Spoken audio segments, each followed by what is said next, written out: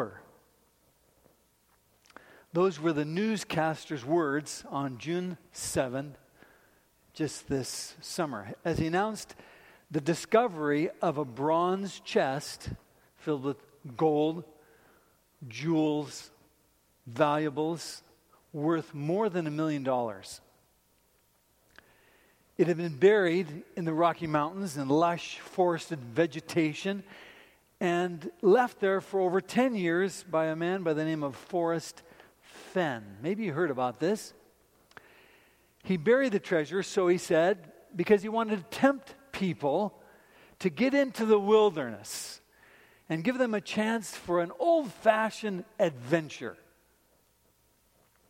Fenn posted clues to finding the buried treasure online, and also in a poem that he published in his autobiography in 2010 called The Thrill of the Chase. Interestingly, hundreds of thousands attempted. Many of them quit their jobs to dedicate themselves to finding this treasure. Some dedicated their entire life savings to find it. And at least four, died searching for it. On his website, Fenn congratulated the thousands of people who joined the search, and he said that he hopes that they will continue to be drawn by the promise of other discoveries. That's why we're here this morning, not to find a buried treasure in the Rocky Mountains, but to find the treasure that's worth more than the most wealth we could ever acquire. Discovered the truth of God's word that he has for us that's more than any worldly treasure. Let's bow our heads as we pray together this morning as we start our study. Father in heaven, we're asking for your anointing. Please bless me as I speak, and bless all of us as we hear, listen, respond, and obey. Is our prayer in Jesus' name. Amen. So, you know it. We're at number 5 in our series called Beginnings, and we're in the book of Genesis, and we're studying the first chapter of, and with its beginnings of foundational truths that are important for us as followers of God in our discipleship and in our witness. One truth originated by God in creation, but largely forgotten since and discarded by even God's own followers, is the Sabbath. In the beginning, by God's own example, he patterned our week, and he said, 6 days for work, the 7th set apart for some time, some space, a place on our calendar for the grace of God. The Genesis account tells of this from the very beginning. It says, Genesis 1:1, it starts with God. It says, in the beginning God created the heavens and the earth. And then, interestingly, the creation account ends with another statement about God. Genesis 2, verse 2. By the 7th day, God had finished the work he had been doing. So, creation story begins with God saying, ends with God saying, and it builds towards something very special, something spectacular. Just like an architect who designs a house with each room with its particular function, a kitchen, a den, a living room, a rec room, bedrooms, closet, bathroom, each with its special purpose, each with its special function. And all together, it works together as a house. So the creation story builds towards something and reveals something of God's interest. God builds a foundation of the light. He frames it with the seas. He follows by walls of animals, and then it's inhabited by human beings. Then comes the final aspect, what you might call the roof of the house, the Sabbath. Genesis 2:2. By the seventh day, God had finished the work he had been doing. So on the seventh day, he rested from all his work. Then God blessed the seventh day and made it holy, because on it, he rested from all the work of creating that he had done. If you look closely at that verse, we'll leave it on the screen, or if you have your Bible, you can look at it even more carefully. 3 times, you'll notice, the seventh day is mentioned. It's repeated 3 times. And if we looked at it in Hebrew, it's 3 times in 3 sentences, and each sentence is 7 words. And seventh day is at the center of those 3 sentences. It was God emphasizing. This is back in the day before we had exclamation points, before we had italics, before we had bold, before we had underlining, before we had all these large print and whatnot. It was form and repetition. And God emphasized something very important. The Sabbath day is of paramount importance in the whole creation narrative. The day of rest, when God brought everything together, peace, harmony, and blessing. This is the climax. This is the apex of creation. Sabbath is the roof of the house. It brings everything together, covers everything. 6 days are filled with creative activity. But the seventh day, God ends his work and infuses this day with blessing and sacredness and holy making power. That's what he does. It's not a future add-on like some people think of it. It's not something generated by God's people down the road a ways. It's God's cosmic order. It's part of the very fabric of creation. It can't be changed. It can't be dismissed. It can't be repealed. It can't be abolished by humankind. It's blessed. It's sacred because it comes from the Creator God himself, independent of any human effort or involvement. Sabbath. The one true God, the God of all creation, established this, a weekly rhythm, as it were, a reminder of God's love. That's what it is. It's a reminder of the innumerable blessings that Sabbath brings. And today we're going to just touch on 5 of those blessings that I see in the Sabbath. 5 delights, as I call them. First of all, delightful rest. You know, think of it. Adam and Eve's first impression of God would have been grace. They did nothing to deserve this rest. And they were to be reminded week by week that God is not a slave driver. Not at all. Interestingly, social scientists say that we make our minds up about people in about the first 100th millisecond. We make our minds up about people. That's in first impression. First impressions matter. They matter a lot. And imagine what Adam and Eve learned about God, about God's generosity from their first impression of him on the first day of their life. Think about that. Their first knowledge of God, their first knowledge of the world would have been rest. A rest of grace. A rest of love.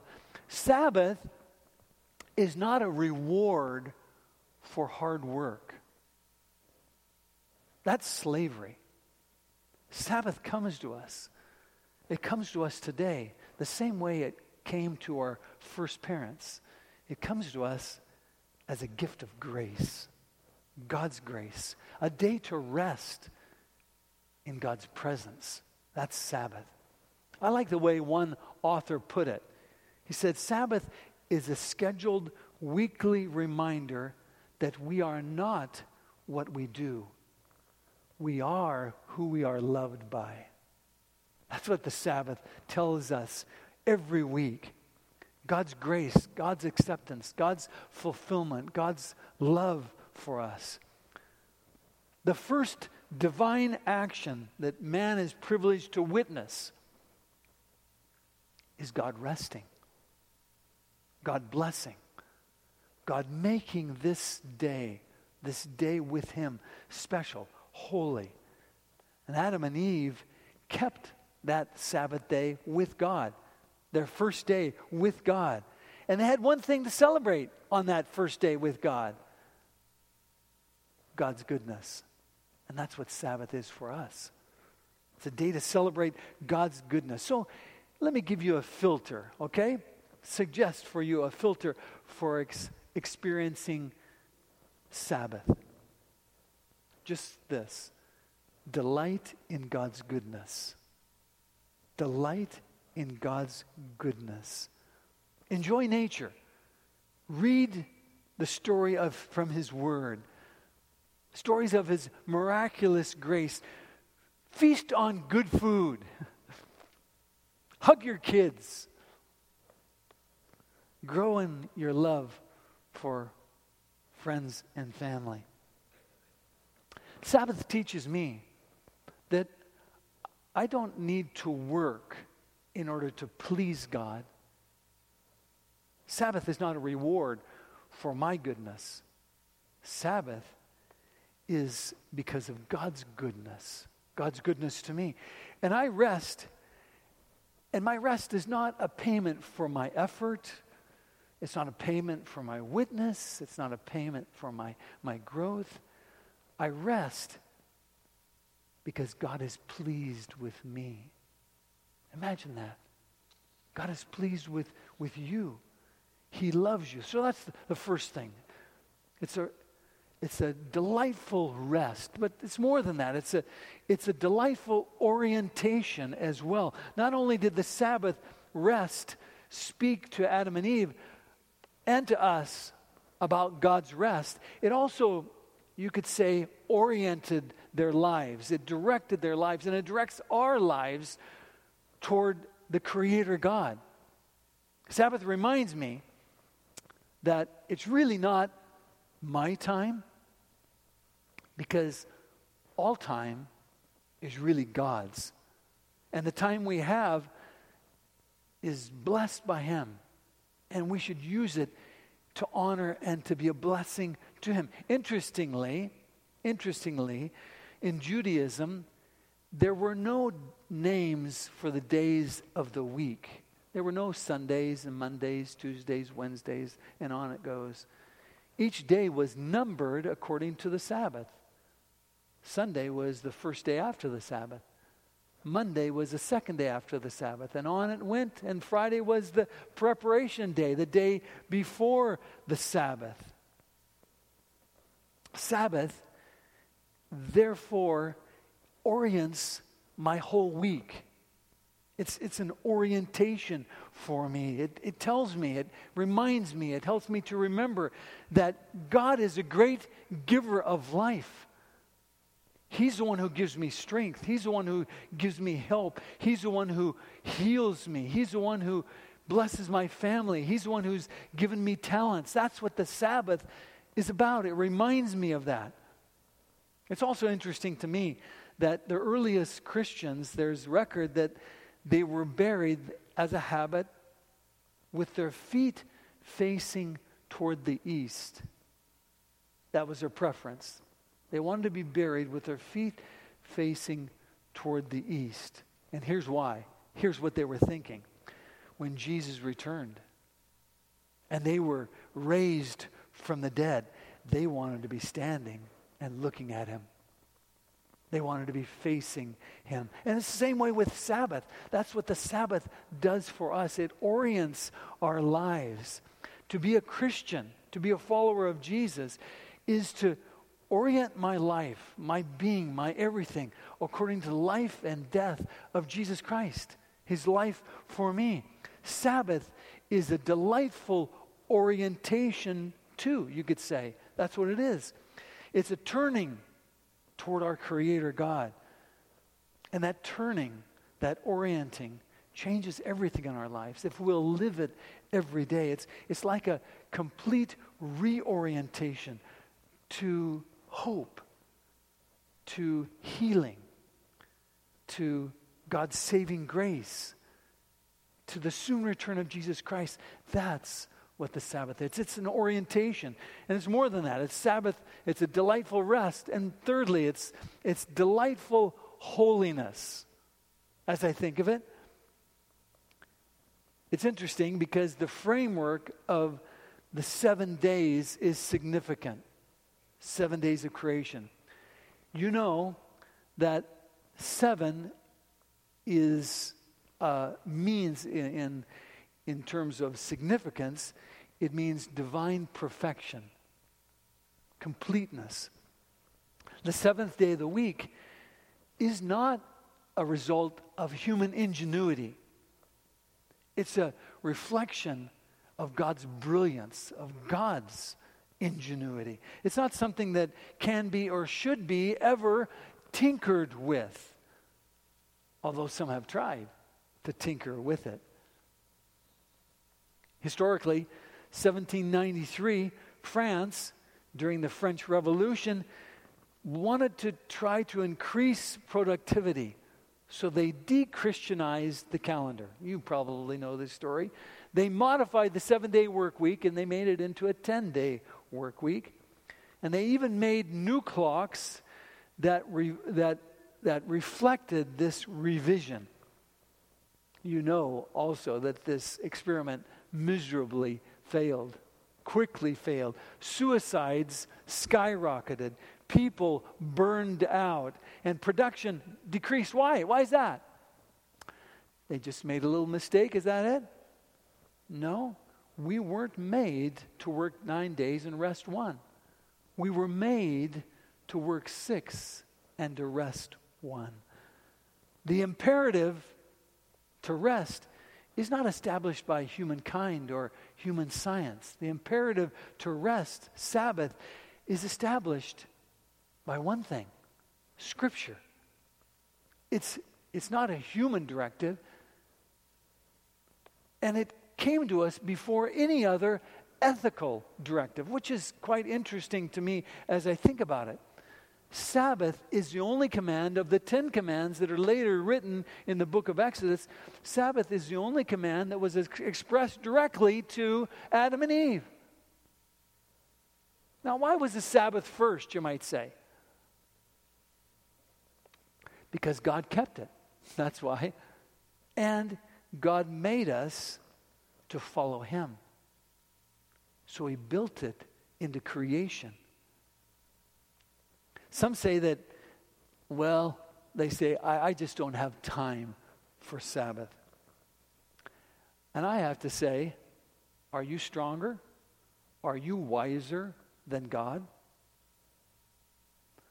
God's way can never be tinkered with. As one person said, if you go against the grain of the universe, you get splinters.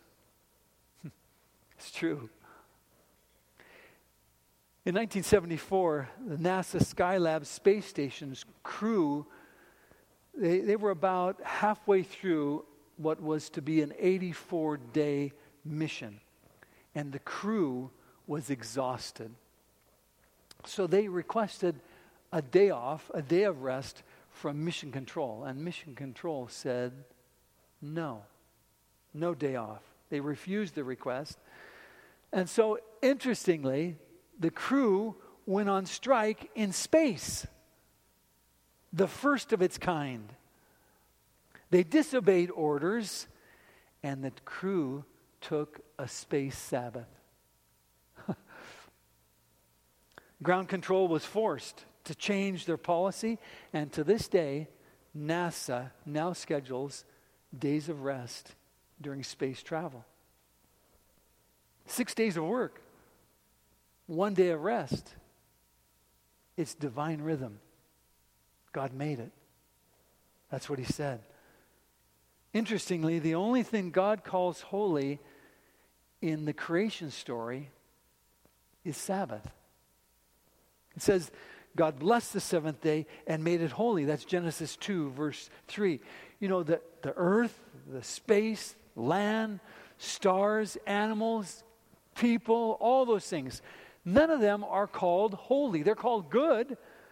You think that after making all these wonderful things, that God would make some kind of a place that would be holy, some place that could be set aside, a sanctuary of holiness, a place of holiness would be established by God. But God doesn't even make a place holy. He makes the day holy, a sacred day. And Adam and Eve were invited into that sacredness, that seventh day of holiness. They were invited to make the Sabbath day holy. Now, they couldn't make the Sabbath day holy. No one can make it holy. God makes the day holy, but they were invited to experience this holiness, the holiness of God on His Sabbath day. It's a day, as I think of it, it's a day that God enters into rest with all who will. It's a day that God refashions and He refreshes and He reprograms and He transforms and He changes us into His image. That's what Sabbath is about. By His Spirit, through His Word, in nature, through worship, in relationships. In essence, God invites us to a weekly paradise of holiness in Him. One Jewish scholar beautifully described God's day of rest this way: Sabbath is a moment of eternal glory, momentarily breaking into our finite present world. I like that. That's what Sabbath is.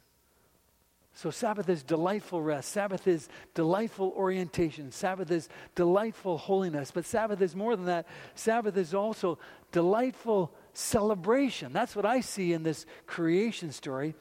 God creates and He calls it good. He calls it good over and over again. It rings in the creation story. He created and it was good. He created and it was good. He created and it was good. And then at the end it says it was very good. The written account is clear that the world is fundamentally good. And the goodness of creation speaks to an important principle of Sabbath living. And that is delighting in God's creation. That's part of Sabbath living. Which is why mangoes are one of the greatest arguments for God's existence. And I forgot to bring my mango this morning. Mango. We had 3 of the most delicious mangoes this week. And I don't know whether you've eaten a mango lately, but they can be bad, I know. But I have had 2 of the most delicious, and I saved it for this morning. Wouldn't you know it? Left it at home. But every time I eat a mango, fresh, juicy, ripe, change your shirt juicy mango, okay? There's something that tells me that cannot come from nowhere. I don't know what you think about it, but that cannot come from nowhere. You cannot enjoy a mango and say, that came by chance. I can't. There's something so delicious about it that tells me it couldn't have come from nowhere. It couldn't have. Sabbath tells me creation is good. Why? Because God is good. And God only made good. And His goodness is reflected in what He makes. Now, whether it's a mango or a blueberry or a watermelon or a majestic cedar or a beautiful seascape, whatever it is, nature is part of God's love language to us. And on the Sabbath, we can hear that from Him. That's why the Sabbath commandment, the 4th commandment, reminds us that creation is His work. He says, 6 days shalt thou labor, and do all their work. But the seventh day, for in 6 days, it says, Exodus chapter 20, verse 11, in 6 days the Lord made heavens and earth, the sea and all that is in them, but rested on the seventh day. Sabbath. God's good world is a world of delight, a world of blessing, a world of joy, a world of generosity. I like the way reformer Martin Luther said it. He said, God writes the gospel not in the Bible alone, but also on the trees and in the flowers and the clouds and the stars. Which reminds me, have you seen Neowise? Have you? Yeah. The last couple nights, I've been going out and with my binoculars looking up into the northeast skies just below the Big Dipper. And you can see this. These are not pictures taken by me, but this is a picture taken by a friend here in Walla Walla of Neowise, a 3-mile wide chunk of ice and dust that's giving us a rare cosmic light show.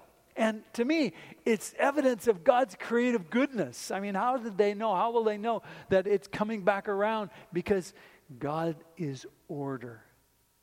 He created everything good and in order. And Sabbath is a celebration. It's a celebration, a day of rejoicing over the goodness of what God has made and the one who made it. It's delighting it's delighting in celebration, the celebration of his creation. It's delighting in his holiness that he invites us to. It's delighting in an orientation that keeps us focused on who we are and what God's about. It's delighting in God's rest that he invites us into. But finally, it's a delightful relationship. That's what Sabbath is about. Our final Sabbath truth. As a part of good creation, Adam tended the garden and named the animals, and then he named them. As you know, we talked about it last week. He realized something was missing. Now, the narrative doesn't suggest that he knew exactly what he needed, but God knew what he needed. God knew. And here we encounter the first not good in Scripture. Everything up till now has been good or very good. But here, God says, it is not good. It is not good, he says in Genesis 2, verse 18, for a man to be alone. Now notice when this not good happens. Was it after the fall? No. Was it because of Adam's disobedience that it was not good? No. It happened before the fall, before disobedience. And so we have to conclude that God did not create human beings to exist with him alone. Adam needed relationship. God's design for humanity is complete only in relationship. Adam needed a helper. You could say Adam needed community. Why did God wait to create a woman until later? Why did God do that? Because he must have wanted Adam to sense his deep need. He must have wanted Adam to sense this and know this in his heart. Jesus, I think the same sort of reason why Jesus, when he met someone who was in need and wanted healing, he always asked them, or usually he asked them, the blind, the hungry, the needy who came to him, he asked them, what is it that you want? And I've always thought that was kind of a silly question to ask. What is it that you want? Of course, the blind wants to see, the deaf want to hear, the dumb want to speak, and the others want to be healed. They want that. But he asked them that question because he didn't want them to be ignorant, nor does he want us to be ignorant of our need. And so it is true that the very core of human experience is relationship. Relationship with God. relationship with family, relationship with others. Relationship. Relationship needs are not a byproduct of our fall from grace. It's the way God created us. Relationships are the way that God intended for us to function. Which is why I'm strained during this COVID-19 pandemic. Because we can't have relationship like God intended us to have. And so our fellowship as a body of Christ is seriously impacted here at Village Church and around the world. God's church is impacted. Scripture encourages us, you know these words, Hebrews chapter 10, verse 24 and 25. Let us consider how we may spur one another on toward love and good deeds, not giving up meeting together, as some are in the habit of doing, but encouraging one another, and all the more as you see the day approaching. I'm so grateful that this place, our place, was deemed an essential service. I think it is an essential service. It's essential to the human race because God made us this way. Gathering of believers for worship, for fellowship, for study, for prayer is essential. It's integral to the Sabbath. It's part of how we're built. Now, I'm just going to direct my attention to some of you who are listening online or on Blue Mountain TV, for which I am so grateful. I mean, where would we be without this wonderful technology? But I want you to know that we are sanitizing. We are masking. We are social distancing. We are doing all the things that make this place safe so that you can be here face to face. Yeah, I know that some of us need to stay away because of some of our health challenges. For some of you, being right at home is probably the best place to be right now. But I have to say that we're made for fellowship. We're made for being together. And I've been so blessed the last few Sabbaths as I've been together in fellowship with you in Sabbath school. I've been attended 2 adult classes last week, this week. Oh, what a blessing that was. And it was in person. Yes, spaced, but in person, hearing and responding and being moved by the Spirit of God. I thank God for technology where we can be distant in doing that, but there's nothing like being together in the body of Christ. It's like rest. It's like rest, really. You know, if I choose never to rest, if I choose to sacrifice that, it's going to catch up with me. It's going to catch up with me. Truth is not a set of rules, cold rules that God made in heaven. Truth is reality. It's like one scholar put it, violating the eternal law is not like doing 40 in a 35 mile per hour zone when there's no traffic around. That's not violating the law. Violating God's law is more like trying to violate the law of gravity. And Apple has no choice about whether to obey the law of gravity. Now, we have freedom. God's given us freedom to violate the truths that He's given us. But if we violate those truths, there are consequences. There are consequences. God created gravity. Now, we have a choice to believe or disbelieve, but we'll do so at our own cost. And our belief or disbelief cannot invalidate it. That's the same way with the rest, God's rest, the Sabbath rest that God created from the very beginning. It was Adam and Eve's need. It's our need for delightfulness. It's like gravity. It just is Sabbath from creation. Sabbath, as God designed it, restores.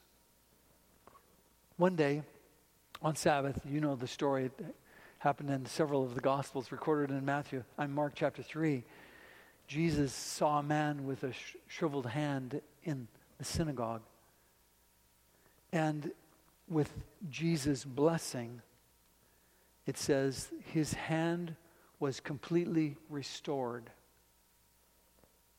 That was on the Sabbath. And I think that's what every Sabbath is about. Restoring us in God's image. God made it. And that's why I think Isaiah 58 calls Sabbath a delight.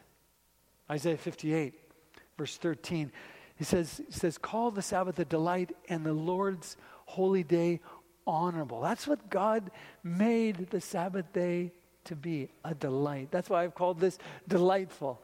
Delightful in so many ways. Sabbath is like a treasure. A treasure. We're healthier. We're happier. We're more available to God. We're more available to others because of it. But Sabbath delightfulness is more than Sabbath usefulness. I just want to go back to that for a minute. You know, the Sabbath isn't, we don't keep it just because it's useful. Okay? We don't love God just because he's useful. Do we? If we do, we shouldn't. We don't, that's not why we love God. We love him. And by the way, loving God is more useful and a blessing than can be numbered, okay? But we love him because he's worthy to be loved. Because he loves us. And we love him just because he is lovely and worthy of that. And that's sort of like what Sabbath is, as I think of it. It's to be cherished.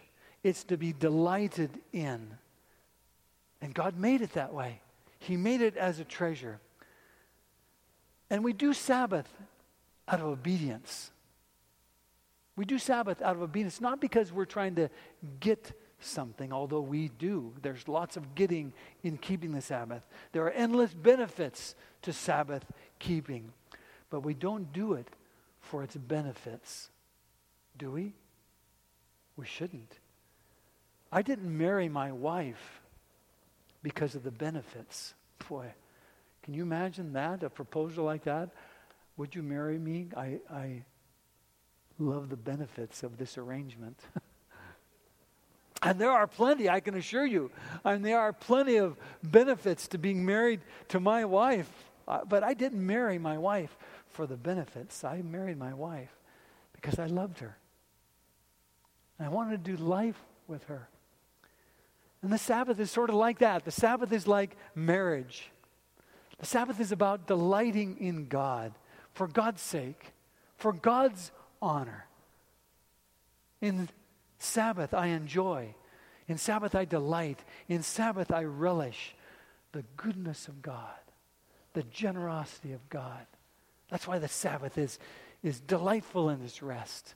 The Sabbath is delightful in the way it orients us to God. The Sabbath is delightful in its holy making ways in us. The Sabbath is delightful in its celebration of God as creator. The Sabbath is delightful in the relationships that we can build together. I read somewhere that Jewish fathers, I don't know whether they still do it or not, but some Jewish fathers on Sabbath morning would give each of their children a spoon of honey on Sabbath morning. Now, why would they do that? Because they wanted their children to always remember the sweetness of the Sabbath. The Sabbath is sweet with God's goodness. He made it that way. And that delight awaits you and me. Let's pray. Father in heaven, thank you for the Holy Sabbath day that you've given to us as a gift of your grace. We don't earn it. We'll never deserve it. But you invite us to enter into it, and in that, enter into such a delightful relationship. A relationship that blesses our lives with health and peace and strength and vigor and insight. It's a delightful thing, Lord. And we thank you and praise you for that gift you've given us. Now, help us, Lord. Help us now to uncover the beauty of your Sabbath and that relationship that you invite us into every Sabbath day. May we live our lives oriented to that. Tomorrow, may we just live in the glow of the Sabbath. And the next day, and then as the week goes on, may we live in anticipation of the coming Sabbath, and all for your glory and all for your honor. And we thank you for that gift of transforming grace. In Jesus' name, amen.